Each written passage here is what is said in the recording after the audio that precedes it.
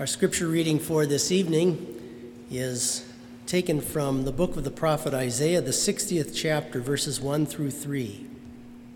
And the Lord says to his church, "Arise, shine, for your light has come, and the glory of the Lord is risen upon you. For behold, the darkness shall cover the earth, and deep darkness the people. But the Lord will arise over you, and his glory will be seen upon you. The Gentiles shall come to your light, and kings to the brightness of your rising." These are your words, Heavenly Father. They are your truth. We pray that you would now increase our faith through them. Amen. If you're having trouble getting your crops to grow, your garden to grow, I have a solution for you. And you could go and worship at the altar of the goddess Astarte. And I'll read to you from my seminary notes so you know how to do this if you ever have trouble with this. She is a virgin who is also sexually promiscuous. Her two main concerns are sex and war. Her main role is with procreation of both humans and animals. She is the goddess of maternity. In worship to her, prostitution was encouraged. The prostitutes who served at her altar were considered holy and sacred. She is often depicted as a naked woman on top of a lion, holding a lotus blossom and a snake. She's a gory goddess who bathes in the blood of guts of her victims. In order to get her to wake up and to do her work, to make your crops grow, you had to get her excited. You had to engage in sex with a prostitute at her temple to make her activate. And you guys thought seminary was boring. Pretty shocking when we hear or read about some of the religious practices, not only in ancient times of the Canaanites, where this comes from back before the time of Christ, but there are some wild ideas about who God is and how to find God that are even around us today. People estimate that there are at least 4,000 or 5,000 religions through the years that have been established and written down.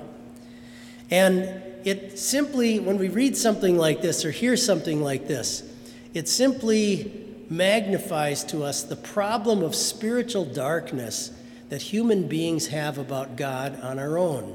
We just don't have a clue where to go and look to find God. We'll make up mythological ideas. Had you and I not been taught and understood from the Word of God who this God is and how we are to worship him, what strange ideas would we be a part of? In fact, think of it this way. In your family history, in your family tree, if you could go back far enough before Christianity arrived, what weird religious ideas and practices, what strange gods would your ancestors have been involved with? It's as if human beings are sitting in a large theater and the lights have been very dimmed, and up on the stage there's a huge curtain that's been pulled, a black curtain. And we can tell that there's some movement behind it. We can tell there's something there, but we're trying to guess out in the audience, in the darkness. We're trying to guess exactly what is going on behind that curtain. And so these guesswork gods that we come up with, man has come up with a variety of ideas, animals, things in the planet world, the sun, the moon, the stars, all these different things that human beings have come up with to try to imagine who this God is. Isaiah says it well, doesn't he? He says, "Behold, the darkness shall cover the earth, and deep darkness the people." It covers the whole earth, all of humanity, all human beings by ourselves are just covered in this darkness. There's a hymn at the beginning of our hymn book that says, "All our knowledge, sense, and sight lie in deepest darkness shrouded." You ever seen images, maybe in movies, of people who are about to be executed in medieval times, and they would put a black hood over them and tie a rope around their neck before they were going to be executed, either hung or have their head cut off? That's kind of a picture of what human beings are like as far as trying to know God without him coming to us. We're just shrouded in darkness. We have no idea. We're just groping. and we're just waiting for our death to take place. A great theologian by the name of Dr. Robert Kolb writes this. He says, "It's interesting to note that the pictures of a hidden God, which we shape in our own image, all depict him primarily as a demanding rather than a giving, creating, and producing God, thus reflecting our own fallen nature." So if we're ever going to know who this God really is, groping in our darkness, it has to come from him. He has to be the one that comes and pulls the hood off. He has to be the one that comes and turns the light on. He's the one that has to come and reveal himself to us, to manifest himself to us, for us to have any actual knowledge of him and what he thinks of us and what he's done for us and what he's planned for us and for our lives.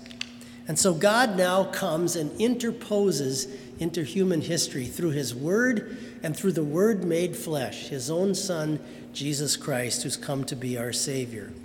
And through that word, he now shines a light on how we should know him in a completely different way than human beings would imagine. He wants us to know him as a God of mercy and compassion and grace, a forgiving God, a God who has taken steps to get us out of our graves someday, a God who has come to sacrifice himself rather than having to make us sacrifice, that he's come to sacrifice himself in order for us to have a good relationship with him. It's interesting when Peter and the other disciples were talking to Jesus, and Jesus was asking them one day, "Who do people say that I am?" And they gave him all these different ideas. And then he said to them, "Who do you say that I am?" And Peter accurately confesses that he is the Christ, the Messiah that has come. And Jesus then says to him these words. He said, "Blessed are you, Simon Bar-Jonah, for flesh and blood has not revealed this to you, but my Father who's in heaven." Whenever that confession of who Christ is comes out of a person's heart and mouth, God is the one who's made that revelation known to them. It's not something man does. It doesn't come from flesh and blood. God the Father is the one that causes that to happen by revealing his Son to us. And it's through that holy word that he brings us not only to the manger to see this loving Savior that's come, but also to his cross and his empty grave. And he now says this to his church of believers. This text is God talking to those who trust in the Savior. He says, "Arise, shine." Those are words of encouragement. Arise, shine, for your light has come, and the glory of the Lord is risen upon you. The goodness of God is shining on us, he says.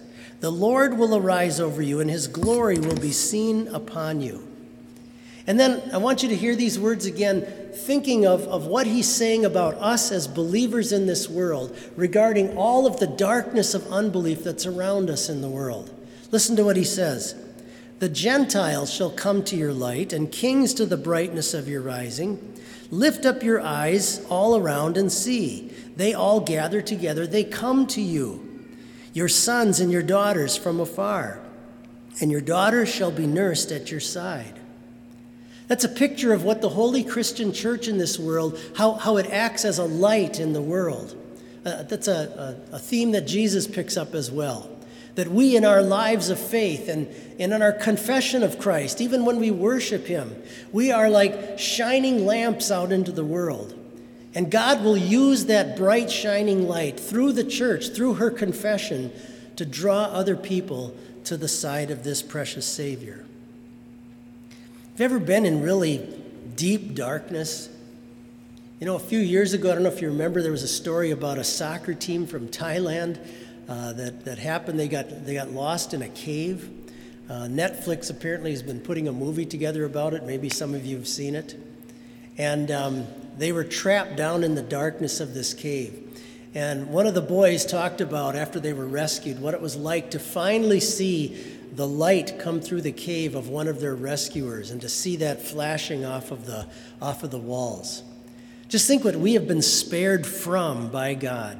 Think of the darkness we have been pulled out of because of God's mercy and grace, because the light of his gospel has now shone into our lives and into our hearts. And think how God wants to now come and reveal himself to you. He doesn't want you to envision him as a God of anger and a God you should be afraid of. He wants you to know him as a God of mercy and forgiveness and grace. He doesn't want you to feel like he's going to crush you with his wrath and like fire and brimstone. Instead, he pours cool water on you. He doesn't come to you with a horrible and difficult taste like a vinegar, but he puts the sweet bread and wine of your Savior's body and blood on your tongue. This is how God now wants to come and have you know him. And so I say to you as well, arise, shine, for your light has come. Amen.